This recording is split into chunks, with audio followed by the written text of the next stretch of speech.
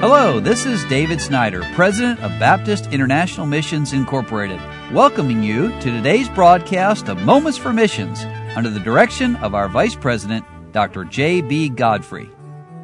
Marie Leah Wilson is a very talented young lady. She's a nurse. She also has great acting skills. She's one of those people who's just bubbly and outgoing.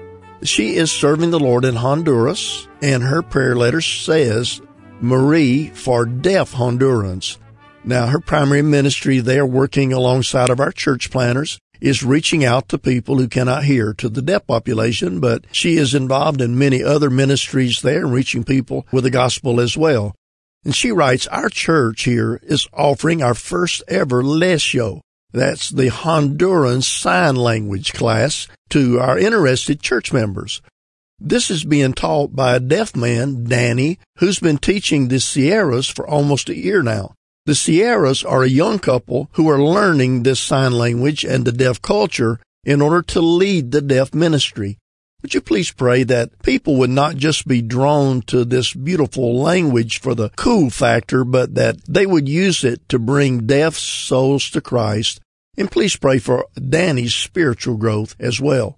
And then she tells us that our church hosted medical missions outreach the second week of January. Alongside their 53 volunteers, we conducted a 5-day medical clinic serving the community with optical, dental, and general health services free of charge.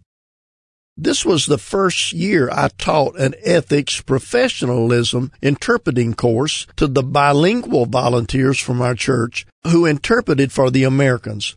It was very encouraging to see the interpreting standards and confidence improve in those who were able to attend the class.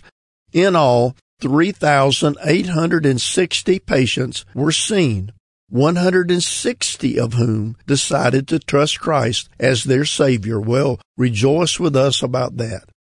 And then she has some personal news. She said how exciting to host my parents and youngest brother Mark, who's 15, for a few days in February in this beautiful country.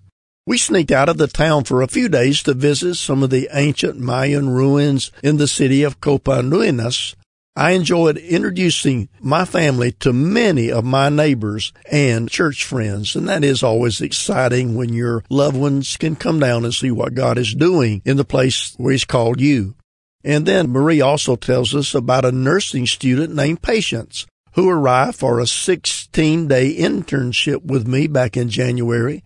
This was my first experience hosting and coordinating an intern, and it was a blessing. Patients shadowed nurses and doctors in a local Honduran clinic, led a children's night class in our children's home, gave a gospel presentation in 2 Sunday school classes, as well as took part in the medical missions clinic. Patients also enjoys cooking, so it was awesome having a personal cook for 2 weeks.